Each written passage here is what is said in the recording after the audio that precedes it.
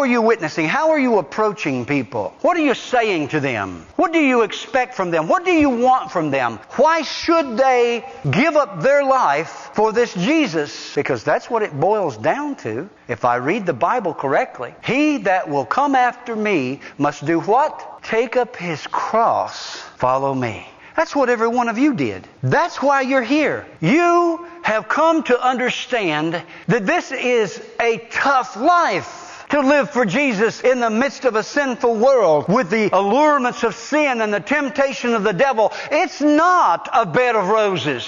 And they are not running to you in droves and saying, I'm so glad that you've become a Christian. Oh no. The minute you say his name in class or on the job or in the neighborhood, you get branded. Oh, you're one of those. And secretly they'll come alongside you and say, you know, I go to church too. Hypocrite. I believe the day is fast approaching when the true believers in America are going to be separated from the phonies. And those ministries and those churches and those believers that have been calling people to rock concerts and entertainment are going to be revealed for what they truly are. Money-grabbing, thieving varmints. Building bigger kingdoms and bigger barns. Because there's going to come a point in time here shortly, church, where the true believer is going to be required to either stand up and be counted or go along with the crowd and deny Jesus. It's coming to that in America. Are you watching? Are you paying attention to the shift that has been occurring subtly over the years and now is increasing rapidly?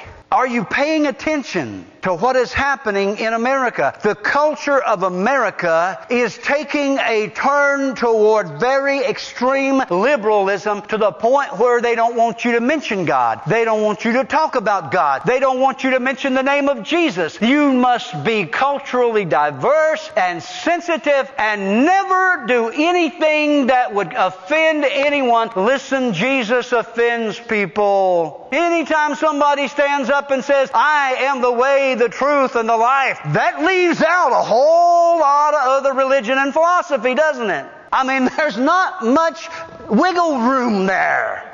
That's where we're coming to in America. We need to be honest with people. We need to be forthright and truthful. If you choose to follow Jesus and become a real disciple of Jesus, it's going to cost you. It's going to cost you. Matthew, follow me.